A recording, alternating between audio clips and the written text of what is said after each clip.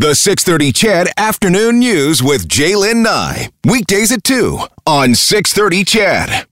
There is a new study that claims to have found over 6,600 right-wing extremist channels, pages, and accounts on social media linked to Canadians, and those channels have reached more than 11 million people globally. The study from the London-based Institute for Strategic Dialogue, which received funding from Public Safety Canada, examined thousands of accounts across 7 different media platforms, from Facebook to Gab, to examine how these extremists in Canada mobilize, harass opponents, and recruit new members online. Ethno-nationalists who often espouse hatred towards immigrants represented the largest extremist community operating on Twitter, Facebook, and YouTube. And Jacob Davey, who is the lead author of this study, says hatred towards Muslims was part of a really concerning trend throughout parts of this study. It really suggests that there is a concerted effort by Canadians to target Canadian Muslims, to say that they're not welcome in this country, and even to justify attacks against them. Mustafa Farooq is the CEO of the National Council of Canadian Muslims. He joins us this afternoon. Mustafa, welcome to the show. Thank you so much, Jaylen. It must be hard to hear details of that report, but is it surprising to you? No, unfortunately, it's not surprising at all. I think there's no doubt in our minds, not only from this report, but from a series of studies, that in Canada, while obviously the vast majority of Canadians are good people, online hate represents a major existential threat to the safety and security of all Canadians. I think reality of this danger was made clear on January 29, 2017, when Alexander Bissonnette attacked the CCIQ mosque in Quebec. This was the largest attack on a religious institution in Canadian history. And in that case, Justice Hewitt, in his sentencing decision, drew attention to the fact that Bissonnette, while perhaps not being solely radicalized online, was very much consulting various internet sightings relating to anti-Muslim, Islamophobic, and insult sources. And the report out of the UK is obviously deeply concerning in that regard. You have said that online hate is a major challenge that fuels Islamophobia and violence towards Canadian Muslims. Mustafa, what needs to be done? What do you think should be done about it? Well, we think that the answer is quite clear. We think that just as in other jurisdictions that have taken steps to regulate social media companies from spreading this kinds of ridiculous online hate, such as Germany, New Zealand, we think it's time for Canada to move in the same direction. We think it's time now more than ever that the government institutes legislation that regulates social media companies. The Public Safety Minister, Bill Blair, saying that he promised in the last election to bring forward requirements that all social media platforms remove illegal content, including hate speech, and it goes on. He did not indicate at all when any legislation would be passed. Have you heard anything on that front further to that announcement from the Public Safety Minister, and what that may look like and when it may happen? Well, we are continuing to engage in very positive dialogue with the Ministry of Justice and the Ministry of Public Safety around potentially bringing in this kind of important legislation. But at this point, the most important thing for Canadians to understand is that they need to be talking to their elected officials and saying it's not right that people, everybody knows this. If you just go online, go to a YouTube video, even about something that has nothing to do with Canadian Muslims, you'll likely see crazy things about the Canadian Muslim population, about Indigenous people, about women, things that, if you said them outside of the online context, could bring you very well within the context of criminal prosecution. We think that the same standards need to be applied online because as so many Canadians are online, people need to be kept safe. And the reality is that, as in Alexander Bissonnette's case, online hate has a way of manifesting itself into the real world. Yeah. Yeah, and we are certainly seeing more and more cases of how people have been drawn into some of these groups, and it's all done online, and they're pulled in, and then things happen, and so yeah, and I'm agreeing with you on that one, Mustafa. That certainly something needs to be done. I think something needs to be done on a lot of different levels when it comes to social media. I've been vocal about that for a very long time, because I think, to be honest with you, it's a cesspool of hate, and yeah, over and over again. It's nonstop. Mustafa, I wanted to ask you about a couple other things. I know that you have been watching what is happening around the world. We have seen these anti-racism rallies happen around the world, and right here at home, whether it's in Edmonton, whether it's in Ottawa, whether it's in Montreal. What is going through your mind when you're seeing these people come together with this call with this call for change? I think, it's been a long time coming. I think people have identified for many years in Canada that there are major problems with systemic racism in multiple layers of our society. That doesn't mean that the majority of Canadians are racist, but it does mean that our institutions have deep underlying problems with racist effects of policies. And I mean, you don't have to look very far to see how that looks.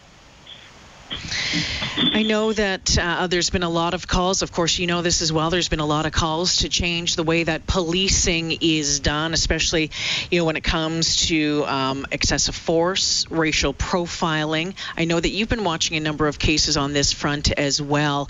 What do you think needs to be done, or what would you like to say about the need for changes to the way policing is done in this country? Well, I think a lot of it's actually, relatively common sense. I'll give you an example. So in Edmonton, we had the case of a constable named Nathan Downing. Nathan Downing was alleged to have assaulted a man, calling him, allegedly, because this has not yet been proven, allegedly, calling him the N-word, allegedly calling him a terrorist, and then allegedly beating him viciously in the back of a cop car. Downing also has a history of excessive violence, or rather excessive force. And the reality is that Downing was left on the street to continue to patrol, ended up arresting a witness in his own disciplinary hearing because it was deemed to be acceptable that somebody who has a history of excessive force and who has, these incredibly concerning allegations against them, that it's totally fine for that person in such a position of authority to continue to patrol the streets. And this is Edmonton. This is my hometown. It's actually hard for me to wrap my head around the fact that could be a thing. And I think that's why there needs to be changes. They're not rocket science changes. These are things that are just common sense, that no one would expect that person in authority should be able to do the things that people are doing. Mustafa, do you think that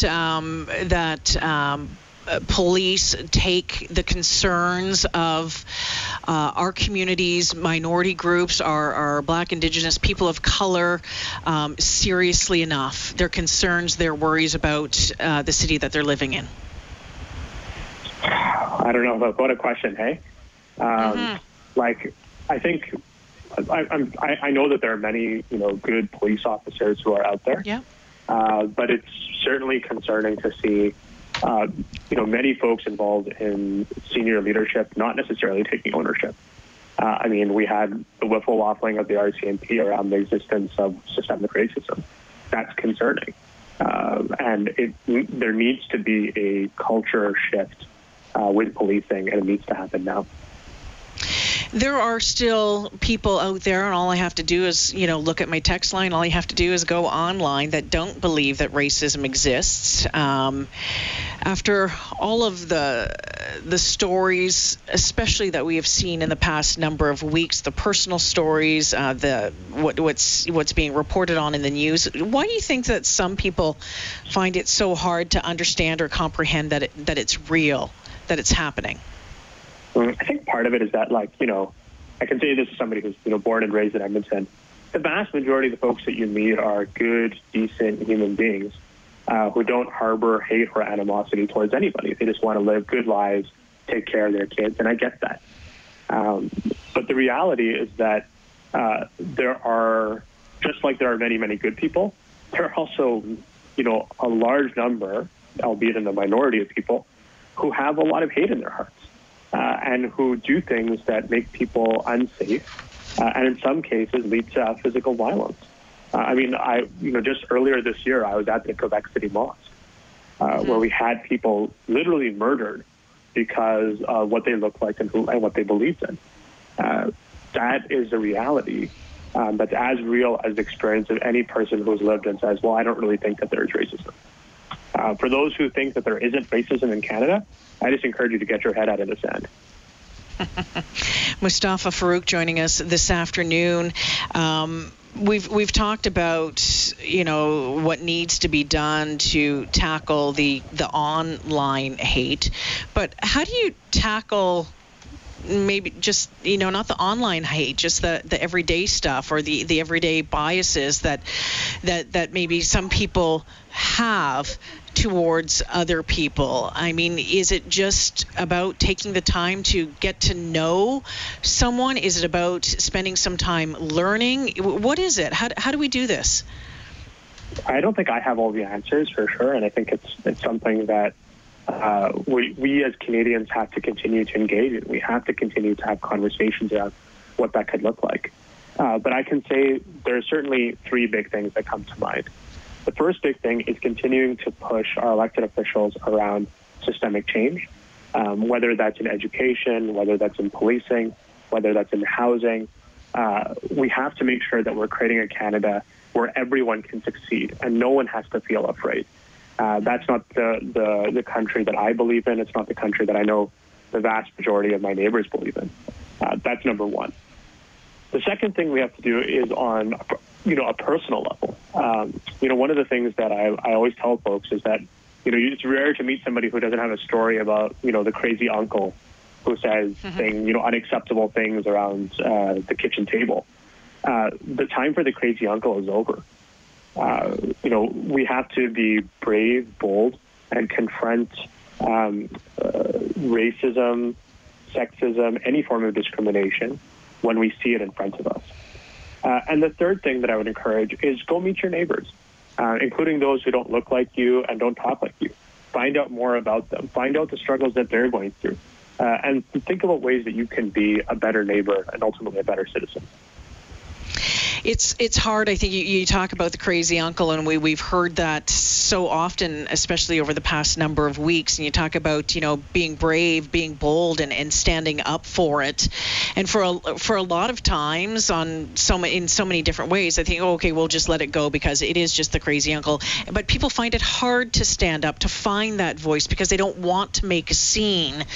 But I think more and more people are getting to the point now where they're saying, I'm going to make a scene. If that's what it is, I'm going to use my voice. I am going to take a stand, and I'm going to say, this isn't right, this isn't correct, and I don't accept it. But it's change takes time, and finding that strength for some people takes a lot of time and courage. I look at how long this might take, right? and it's been taking years already, Mustafa. Well, I think it's interesting to think about the fact that, some